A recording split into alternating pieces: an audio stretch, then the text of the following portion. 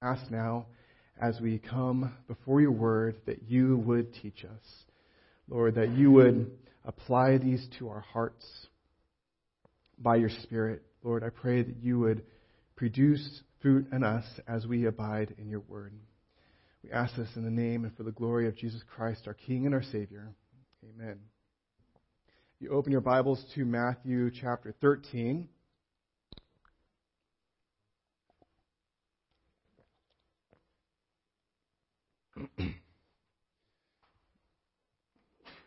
So one of the things about Matthew that he's been working on is showing Jesus Christ as the King.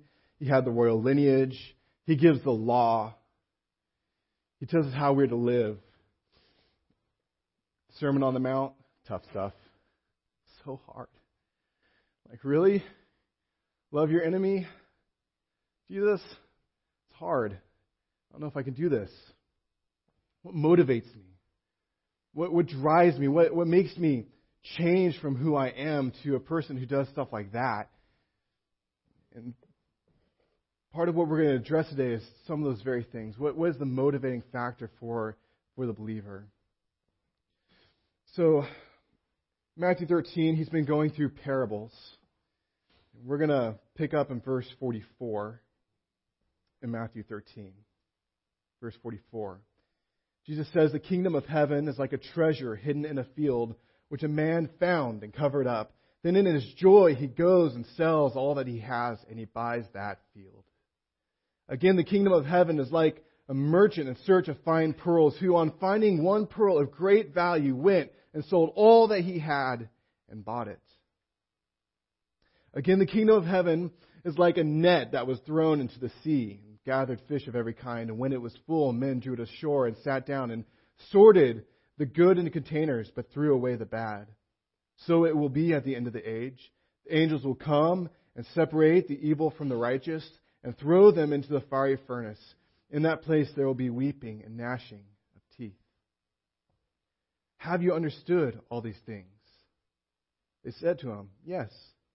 And he said to them, "Therefore, every scribe who has been trained for the kingdom of heaven is like a master of a house, who brings out of his treasure what is new and what is old." Okay. So, parables. Now, we started 2 weeks ago. There was the parable of the sower and the soils, and there's like the four soils, and kind of built into that was this conversation, why, Jesus, are you telling parables? Now, I don't know about you. I like the parables. I like these stories, and you really get behind them, and you try and figure out, what's he doing? And we like them. But imagine, try to put yourself in like their shoes a little bit. You traveled a couple days, expensive, hot, dusty, cranky kids, because you want to hear this prophet who's speaking these great things. And you show up, okay, what do you have to say? And he's telling stories. Or you bring your sick kid, and you're hoping the kid's like, "Hey, sick kid," and he's telling stories. Or perhaps you're a social zealot. You're tired of the corruption. You're tired of the hypocrisy. And you're hoping this guy, Jesus, is just going to flip the system. And he's going to fix everything. And he's telling stories. Or you're an intellectual. And you're a thinker, a deep thinker. You're a scribe. You study the scriptures. And this word and that word. And you're an elite. And you say, "Okay, Jesus, I'll give you a shot. What do you have for me?" And he's telling you stories.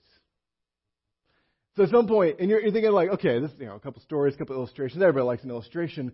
But it says that Jesus was speaking to the crowds in parables, and he said nothing to them without a parable.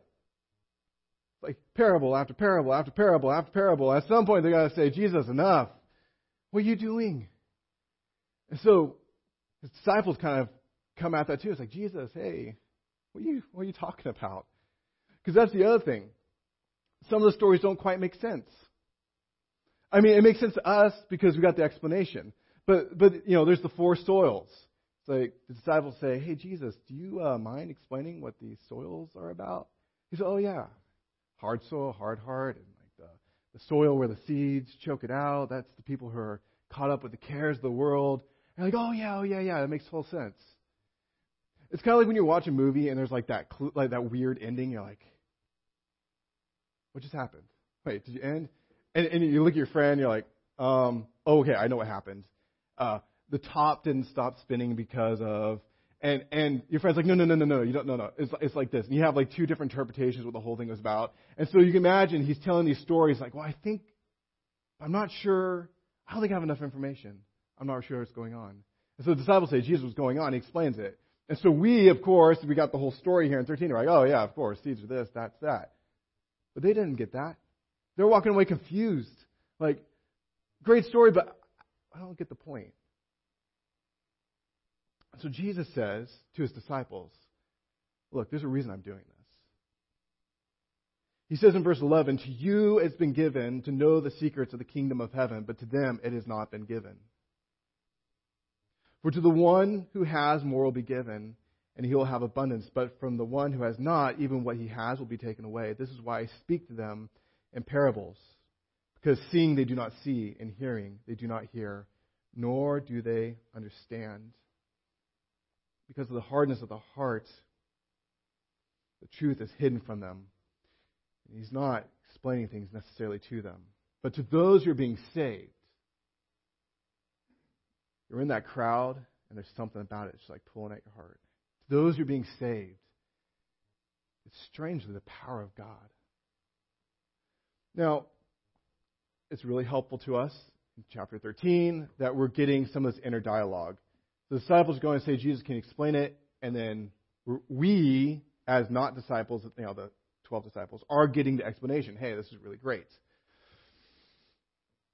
And so Jesus, there's this iteration. There's this one parable, and they say, can you explain that for us? He goes, oh yeah. And he explains it. Okay, I see it. And there's another parable. And they're like, hey, Jesus, can you explain that again? He goes, oh yeah. And he explains it. Okay, we get it. But then by the time they get to the end of the chapter, he's giving them parables. He's not necessarily giving them explanations. He asks them, hey, are you getting it? They're, oh yeah, we got it.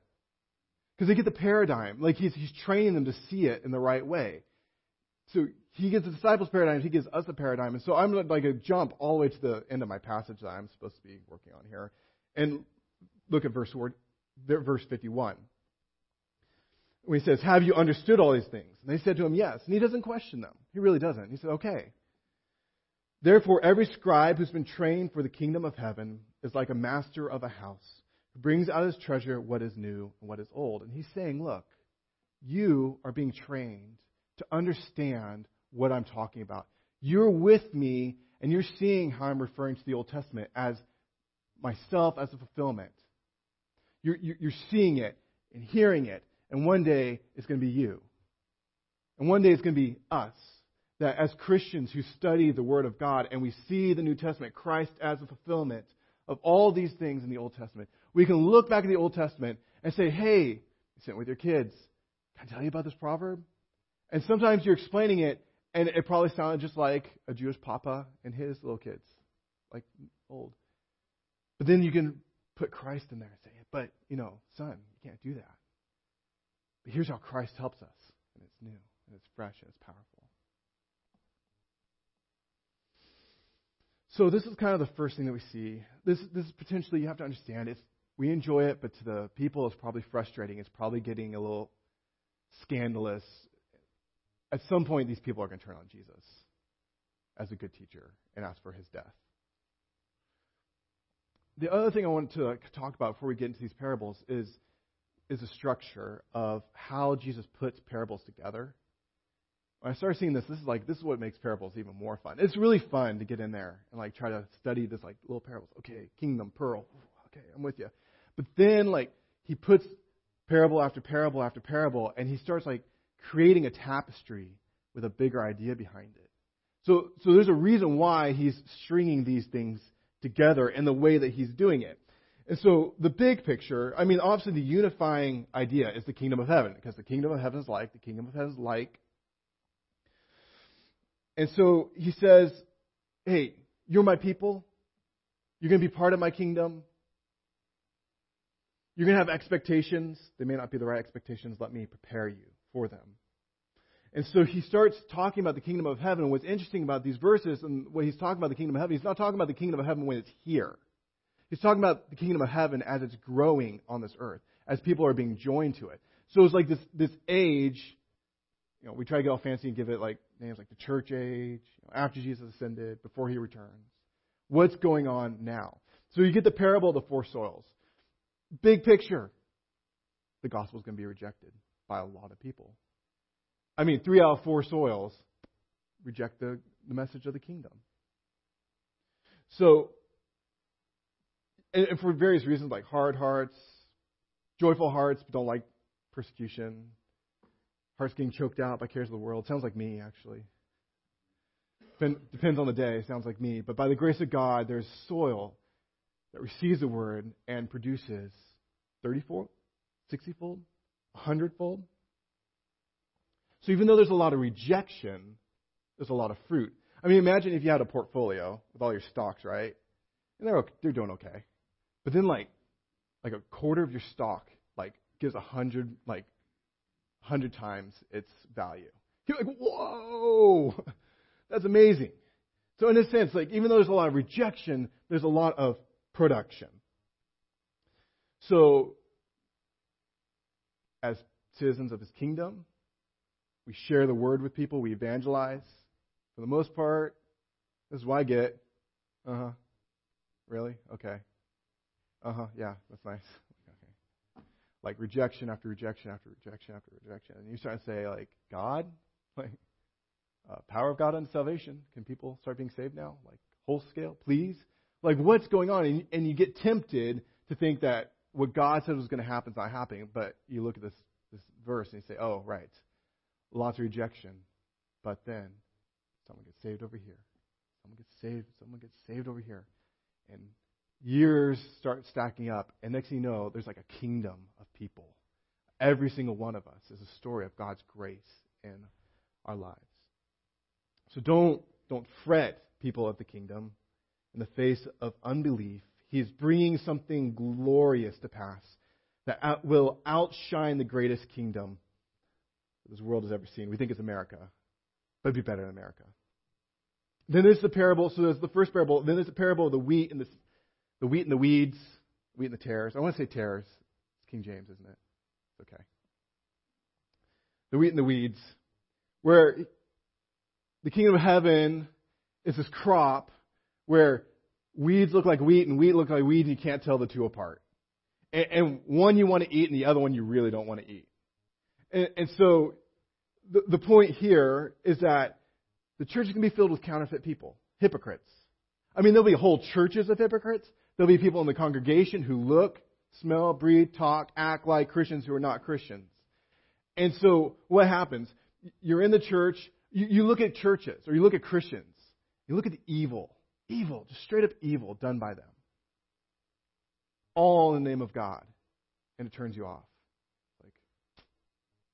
I wonder if there's really anything to this Christianity thing, because they're behaving a lot like,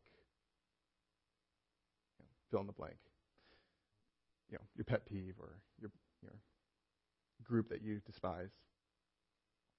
Sometimes you look at churches who are watching as neighbors suffer, and these churches either seem too content with their comfortable lives, or they're too afraid of persecution to lift a finger. And so you start feeling like, is there really anything to this? Christians wouldn't be behaving this way. And then you're looking at churches who call good evil and evil good. And you're like, I'm really not sure this whole Christianity thing is really what it's all chalked up to be. And so you're tempted to throw the whole crop out. Just burn it all. But Jesus is telling us ahead of time, no. That's exactly what it's going to look like. You think Satan's just going to let us have a perfect, holy, persecution-free, no people on the inside causing problems church? No. But for the sake of my people, I'll let this thrive. It'll produce fruit, but, you're going to have problems. You're going to have counterfeits, so don't be surprised by that. And he'll bring justice. Don't worry. That day will come. And then he's got these two quick parables, the parable of the mustard seed and the parable of the leaven. Okay, so then what's going? So he says, okay, look, what are you going to see? The kingdom's going to be rejected, but there'll be fruit. There's going to be counterfeits in the church, but it's going to be okay. It's going to bear fruit. And by the way, this is an unstoppable force. Small mustard seed in the ground. And it turns into this huge plant. I mean, think about it. It's got to germinate. It's got to poke up out of the ground. It's got all these other things competing for shade and light. And this thing just keeps growing and growing. And next thing you know, it's the biggest plant in the garden. It's an unstoppable force. That'll be the kingdom. He compares it to leaven hidden in flour. You put it in there, and it just starts spreading and spreading and spreading and spreading. And like the kingdom's going to reach every square inch of this earth. God said concerning his Messiah in Isaiah, he says, "It is too light a thing that you should be my servant to raise up the tribes of Jacob. It's too light a thing that you preserve just Israel. I will make you as a light to the nations, that my salvation may reach to the ends of the earth." This is the kingdom that Jesus is creating. All right, now all these parables, these are the parables that he said to the crowds. And now there's a shift in audience. The next parables we're about to study, these are parables that he spoke to his disciples. In verse 36, it says that he left the crowds and went into the house. And then the disciples start a conversation. "Hey, can you explain the weeds, please? Like, we're having problems." And he says, yeah. And he explains what's going to happen. And he explains that at the end of the age, he's going to separate the wheat from the weeds. He's going to judge the unrighteousness. And then verse 43, and we read it in Daniel. Verse 43, he says, at the end of the age, when Jesus comes back, the righteous will shine like the sun in the kingdom of their Father. I remember when I heard that for the first time. Like, so embarrassing. I was like 22. I'm like, what verse is that? Never heard that before. It's like I've been reading the Bible my whole life, right? 22. Shine like the sun? What? And it just like hits you. Imagine you're sitting in there, and Jesus is talking about how hard the kingdom's going to be, but it was one of the disciples, and Jesus is looking at you with absolute assurance in his eyes. You're going to shine like the sun in the kingdom of your Father. Whoa. Like, you can barely contain the beauty of it. I mean, you could try to wrap your head around what that's like. You can't, but you could try. What is that? And it's thrilling. What do you mean by that, Jesus? Glory. And it's like, and you start, and so your mind is like at this far off hope. And it's like, and then Jesus captures that moment. They're all excited. There's like the thrill in the heart. He grabs that moment. He says, the kingdom of heaven is like a treasure hidden in the field. Do you like this? Do you like what you're hearing? Do you like what you're seeing? Does it excite you? It's like a treasure hidden in the field, which a man found and covered up. And then in his joy, he goes and sells all that he has and buys the field. And then he doubles down. Like, he doesn't even take a break. He just does it again. The kingdom of heaven is like a merchant in search of fine pearls, and who on finding a pearl of great value went and sold all that he had and bought it. What is he getting at? This is valuable. This is glorious. You want it. You want to be there. You want to be in the kingdom of your Father, where Jesus reigns and sin is gone and death is gone. And he says it's yours. It's going to cost you everything, but it's yours. But you know, funny about that, you really can't afford it. I mean, think about it. In both these cases, it's a steal. Pardon the phrase. It's not like a bad way. But it's a steal. That's what we say when we're shopping. Like, you see something like, what? Captain Crunch for $2? What a steal, right? And like magnify that too. That's that grocery outlet, right? That's how you feel going to grocery outlet. But just like magnify that. So this guy finds a treasure. He sells everything he has. He goes, buys this field. So he's not buying the treasure at the worth of the treasure. He's buying the field. It's cheap compared to what that treasure costs. And when he gets that treasure, what? He's going to have about 1,000 times what he's just spent to buy the house. It's like good business. And it's assuming also that the pearl's kind of the same thing. It doesn't sound like this guy is buying the pearl at market price, because he's willing to liquidate all his assets. Go buy this pearl. You don't liquidate all your assets for like a $5 profit margin, right? You sell your assets because like you're going to turn around, go to a good buyer and say, hey, I've got the pearl for you. And then like you're rich. You're filthy rich. That's the inheritance given to the children of God. He calls us to surrender your life, every square inch of your life. And what you will get is infinitely more valuable than anything you've ever owned, anything you've ever enjoyed. It's more than that. Okay, so you've heard economists say like 40% of the world's 40% of the world's wealth is owned by the top 1%. Right? Okay. So about 5 years ago, Brienne's grandpa is flying on this plane. Remember the gas prices were like killer high, and everybody's complaining at the gas pump. It's like $120 to fill up my tank of gas. Well, he's flying with this guy, and he's like, I'm flying because like it's super expensive for me to like gas up my yacht. He's like, your yacht? What are you doing on the plane? He's like, well, how much does it cost you to fill up my yacht? He's like, well, I've got a cheap yacht. It cost me $50,000 just to fill up the gas tank. And he's sitting there going, what? So like he's telling us when he gets home, so I was sitting with this guy, and he said it cost $50,000 to fill up the gas tank in his yacht. I'm like, no way. So I go on, and so there, you know those like pictures you see them of like the super yachts. I'm like, okay, what's it cost? So they estimate it takes about $4.5 million to maintain that boat. Everybody complains how much boats are just like pits of money. Yeah, not like $4.5 million pit of money. Okay, those super yachts that like the super rich are all into. It costs, he was off, $400,000 to fill up the gas tank. Like, what is that? It costs $35,000. No, $350,000 for docking fees. And the crew, because like you're not going to take care of this boat. Someone's going to take care of the boat for you. So the crew and the captain, the people keeping up your, that's like $1.4 million a year to staff it. So, okay, and that's not even talking about, that was just like maintaining the boat that you actually just finished buying for $40 million. Like I'm rolling in my Kia Optima thinking of hot stuff, right? Like, woohoo. Like, it's like this, okay, these yachts, they're not even primary vehicles. I mean, cars, then private jets, and then you get a yacht. Like, what type of money are we talking about when that's what you're rolling around with as like a third-tier traveling option? Okay. And these wealthy people are spending this money. It's like you buy a new iPad, like, ouch, but yeah, it's cool. It makes my life feel better. Like, that's what they're, like, that's the equivalent to them and their yachts. Like, they're buying a yacht, and to them it's like the price of a new computer, relatively speaking. What type of wealth is that? Like, could you imagine just all of a sudden having like that type of money? Okay, so imagine there's this lady, and she's coming to terms with the fact that she's probably not going to get married.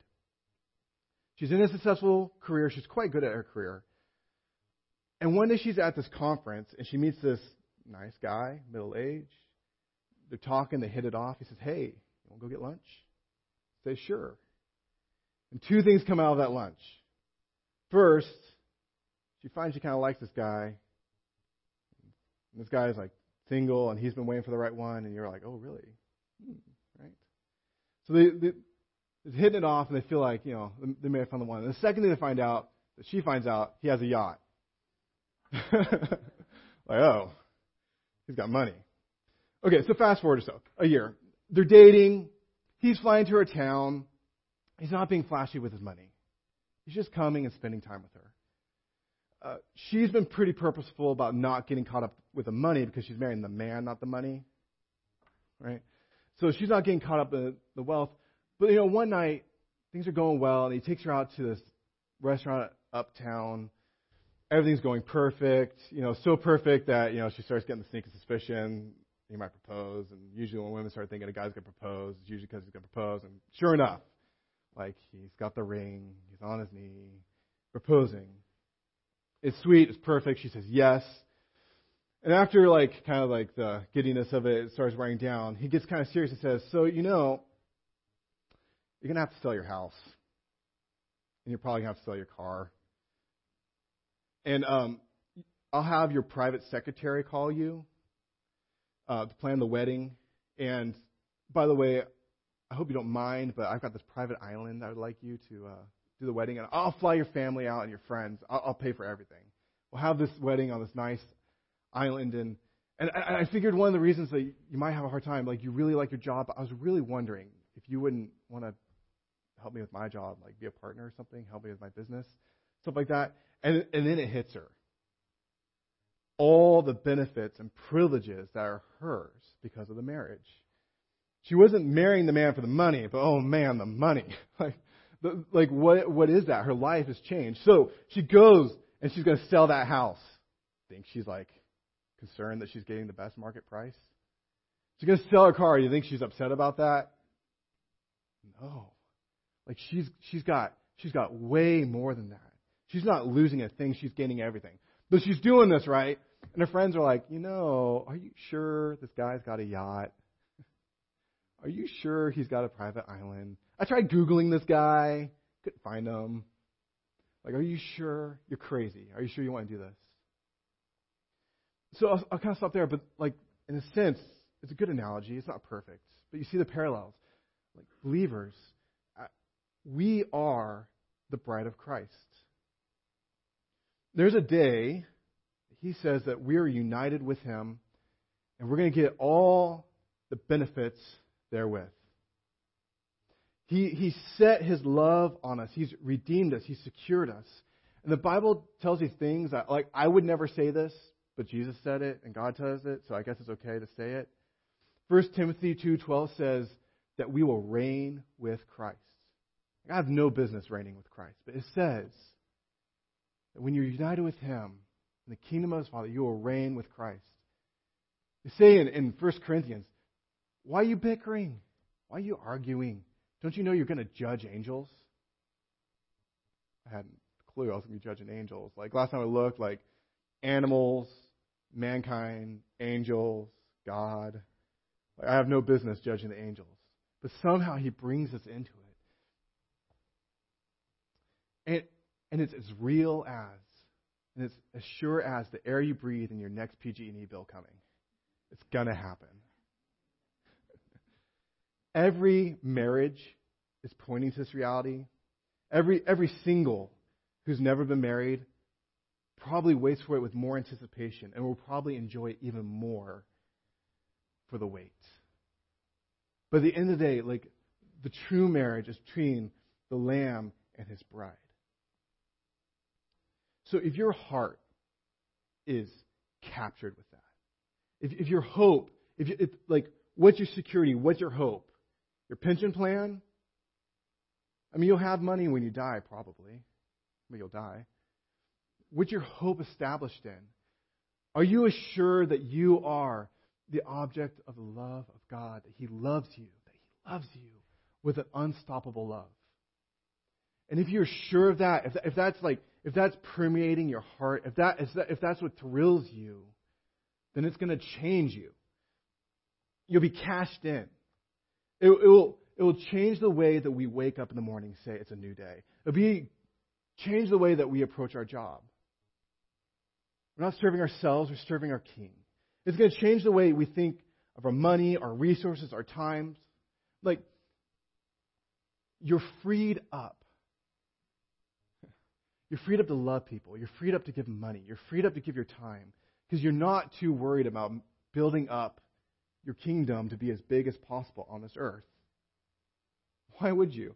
It's like the wife being engaged to this guy who's got the island, and you're all fixated on a remodel. Like, really? You're going to sell the house in a month, and you're like, don't worry about the remodel. You'll be fine. It's like our lives. Like he provides for us. He takes care of us. He gives us what we need, but we're getting so much more. So don't get so wrapped up in it that it captures your heart. One of the things about sin, oftentimes the thing that is causing you to sin in your life, they're not in and of themselves bad things. Sin, for the most part, like the lust of the flesh, the lust of the eyes, and the boastful pride of life, like the things that the world's all caught up into.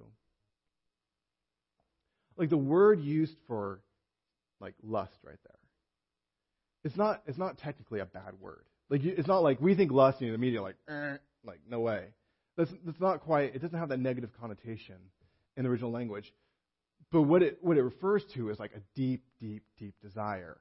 You deeply desire things of the flesh. You deeply desire riches and seeing beautiful things. In other words, it's not that you love bad things, although you do at times. The thing is that you love good things too much. You're too wrapped up with them. And so God would say, at the end of the day, when you sin, he talks about this the whole way through the Old Testament. It's like you're committing adultery. It's like you're in love with these things and you're getting your happiness from these things. Instead of finding your happiness ultimately in God, you desire them too much. Jesus is saying, look, if you love me, if you're loved by me, if your focus and your hope is in the kingdom that I will bring, not the kingdom that you will build, then you'll be willing to put all this aside. That strong control, that strong desire for these things will just kind of fade away. To change your perspective on suffering. One of the things I began to realize as Christians, especially going to Matthew, Christians are called to put themselves in like really hard circumstances. Like Christ asks you to step into people's pain with them and be inconvenienced by them. Doing good's never timely, convenient. Like, oh, you know what? I had 5 minutes. Let me help you. Like it never feels that way. It always hurts, and you get involved in these people's lives, and it's messy and it's hurting, and at one point you just want to pull out and say, oh, enough. I'm just going to go be happy and watch Netflix. But Jesus says, look, love me, be like me, you'll jump right in. And you'll be able to say, like Paul, that all the suffering in this world is a light and momentary affliction that is preparing future glory for us. It's preparing for His future glory. And when your health's failing and you're sick and relatives are dying and it begins to dawn on you that you're going to die and you're dying, you're reminded that even though your outer self is wasting away, that Christ, through His Spirit, is renewing your inner self day by day by day. And somehow joy keeps growing and growing and growing. And it's a foretaste of the fact that you know that you're going to inherit something eternal. Now, to be honest, are our hearts really captured by these things? Because knowing myself, sometimes I doubt the love of Christ. Sometimes I'm just apathetic, just don't care. Too choked up by the cares of this world.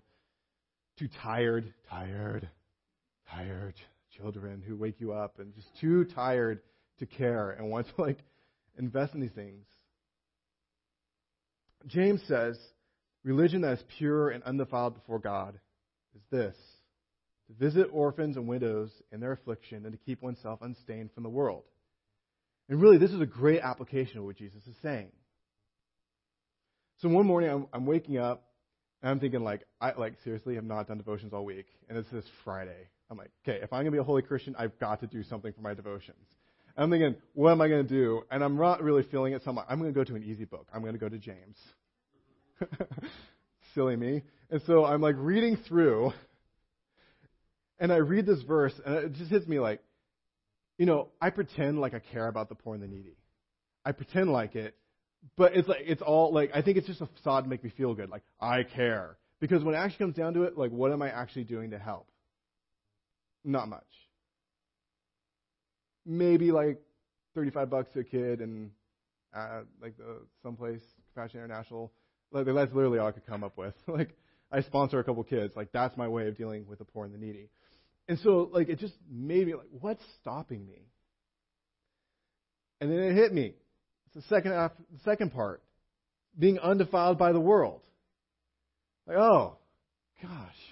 I'm just being defiled by the world. I'm just grabbing onto this, grabbing onto that, bigger this, bigger that, more of this, more of that, burning up all my time pursuing all these things.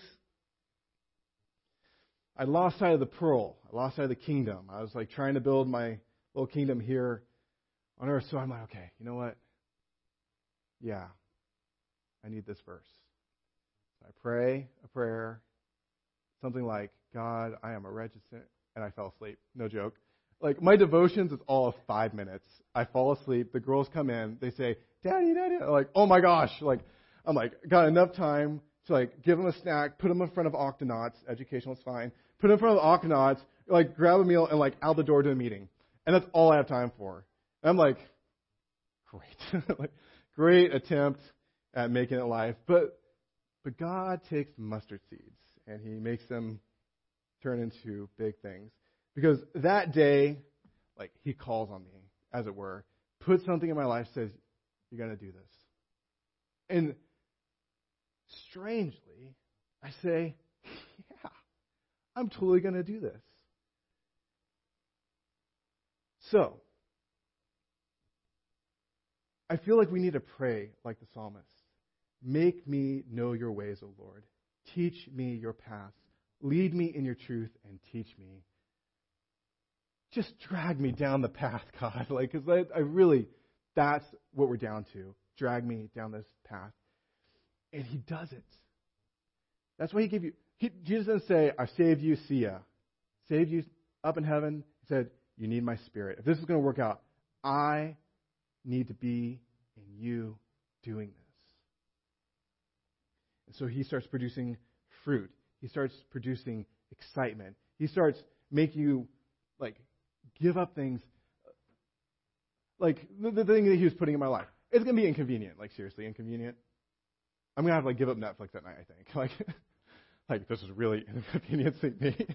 But okay, I got you. But the thing that I think was driving and motivating it most of all is saying, oh man, this is gospel opportunity. I can show God to be really good by doing this. Like, where did that come from? I can tell you, it does not come from me. This is alien force, foreign force inside of me producing things in me. That's all I can attribute it to. So, we pray, make me to know your ways, O Lord. Teach me your paths. To which we turn to this last parable, verse 47. The kingdom of heaven is like a net that was thrown into the sea and gathered fish of every kind. And when it was full, men drew it ashore and sat down and sorted the good into containers and threw away the bad. So it will be at the end of the age. The angels will come out and separate the evil from the righteous, and throw the evil into the fiery furnace, in a place that there will be weeping and gnashing of teeth. Now, the first thing that hits you with this parable is like, Jesus, you're just talking about this. Like 2 parables ago, you're talking about the wheat and the tares. Like, this is the same parable. There's a difference. I mean, besides difference of picture, there's a difference. He identifies the people he separates specifically. It's the evil and the righteous. That's what characterizes the difference here. There are evil people and there's righteous. To which we ask, judgment upon the wicked sounds great. How do I be righteous? Who's righteous? Who are the right people? Now, there are a lot of good people who do what seems to be righteous things, but don't believe in God. I think of Mark Benioff. Mark Benioff. I call him Benioff. It's Benioff. Mark Benioff, who myself I feel particularly grateful for. He's a CEO of a Silicon Tech company. He's worth something like $3.5 billion. And his companies, this is not his philanthropy, in his companies, he makes the company give 1% of its earnings to philanthropy, 1% of its workers' hours to philanthropy, and 1% of its products he just gives away for free. That's his company. He himself, he's given recently $200 million to Benioff's, to the UCSF Children's Hospital. And it's now called the Benioff's Children's Hospital. It's a hospital that my daughter went to when she was sick, and there's other people here. The children have been flown to Benioff's Hospital. And if you go there, it's state of the art. They got robots delivering medicine in the hallways. And you're going like, robots? Like, the future is here. And it's because this man just generously gives up his money. So I kind of looked into him. And as far as I can tell, he is no lover of God. So what is he? Is he righteous or is he evil? And this is what makes this gospel so scandalous. This is what makes Christianity so hard to palate. Because you're going to look at good people, and God's going to say, they look righteous. They're wicked. They're wicked. Because in their hearts, they're no lovers of me. They don't love me and my goodness. They're not motivated by holiness. They're not motivated by these things. Ultimately, and in a sense, you have to trust God. Because He sees deeper in the heart than we see. He sees deeper into my heart than I see. I can't even tell you what's going on in my heart. What makes me think I could figure out what's going on in my wife's heart, and my kid's heart, and like your heart? Can't. So we need someone with infinite wisdom who could plumb the depths of us and say, I know it's wrong, and it's right here. Wrong motivations, idolatry, self-promotion, pride. I remember listening to this, there was this mayor who just did tons of good for a city. He's getting interviewed. He's kind of like, 70s, he's getting interviews, and they say, like, why did you do it? Why did you do it? And he goes, honestly, I love the power. To be honest, I love the power, and I like the feeling that, like, when I show up at 4 a.m. at a fire, the people are like, what a great mayor you are. And I bet you everybody deep down inside feels the same way. So I think he's just being honest, and God says that's what's going on. Who are the righteous? Because God says at the moment of our inception, the moment that we exist, at this point, we are born in iniquity. We're born just with guilt. We're going to just head off in the wrong direction. When the kingdom of heaven comes in its purity, do you not want dying? Do you not want death? Do you don't want corruption? You don't want social injustice? You don't want these things? He's got to take care of it. He's going to judge it. He's going to purge it. It's going to be gone. That's why you see these fish being thrown back in the sea, or these tares being thrown into the fire. He's got to purge it if it's going to happen. Who are the righteous? So in Matthew, if you haven't been picking this up, I'll just say it again, and this is the Bible. The righteous are those who are accepted by God. The righteous are the people who, when they stand before the throne of God, God says, not guilty. No, you've done good things. When we know for a fact we have not done good things. Now, it's very easy to misinterpret what Jesus is saying and saying that He is simply concerned with ethical virtue and holding up virtuous people who are righteous by their own self-effort. We know that's not the case because Jesus says that's nobody. But throughout the gospel, there's an emphasis on the poor in spirit, the broken, the tax collector saying, God, I'm broken, forgive me. It's the people who fall on their faces before God and admit that there is a problem. Those are the ones the Bible starts calling righteous. Righteous. They are justified. Why? Because God gives them the righteousness of His Son. When we shine like the sun, it's not our light. It's God's light in us. What is our light? You see how that works? We would not shine like the sun. We'd be like those dead black holes in the middle of the universe, sucking up light. We'd be like the total way over. We don't shine like sun. But God gives us His light, gives us His glory. And it's His, but we shine like the sun. So we are iniquity, we're like little black holes. He gives us His righteousness, and we're righteous. So you want this kingdom? Do you want it? You can't afford it, but you can have it. Because our hope is anchored in the life, death, burial, resurrection of Jesus Christ of Nazareth, one that God promised would come, who conquered sin, and He's coming again. Our faith is anchored in His righteousness that He's going to produce in us through His power, through His Spirit. Like He tells us in John, I am the vine, you are the branches. Whoever abides in me and I in him, that is the one who bears much fruit. Because apart from me, you can do nothing. So, He invites us, come, abide with me, come, eat with me, come to my table, enjoy me, and you will bear fruit. So that is what we do now at communion.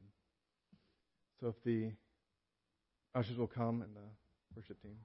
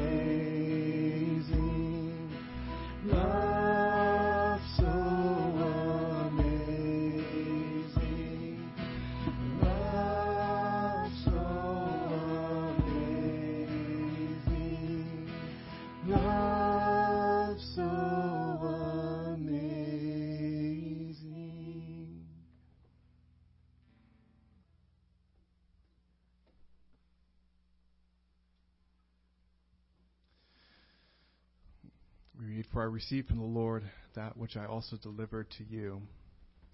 The Lord Jesus, on the night when he was betrayed, took bread, and when he had given thanks, he broke it and said, 'This is my body, which is for you. Do this in remembrance of me.'"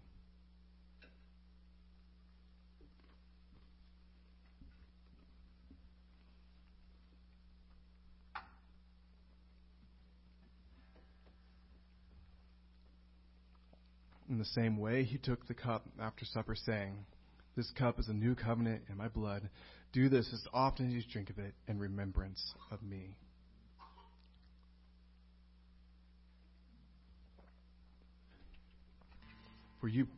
For as often as you eat this bread and drink this cup, you proclaim the Lord's death until he comes. Let's pray. Father, we pray, Lord, that you would make us a people that are zealous for good works. Make us like you. Lord, let us lay down our lives for those who would call themselves our enemies. Let us lay down our lives for our neighbors. Lord, let us be a church that is full of good work. Lord, why? Because we are so captured by you. Lord, I pray that you give us desires to come to your word, and when we're in the word, Lord, that you would open it up and reveal glorious truths from it. Lord, I pray that you would make us to know your way and teach us to walk on your path. Lord, let your light shine through us, Lord, so they may glorify you, our Father, who is in heaven. And we ask for this in the name of our Lord Jesus Christ, on whom we remember, on whom we stake our hope and our future until he comes again. Amen. Please stand as we close.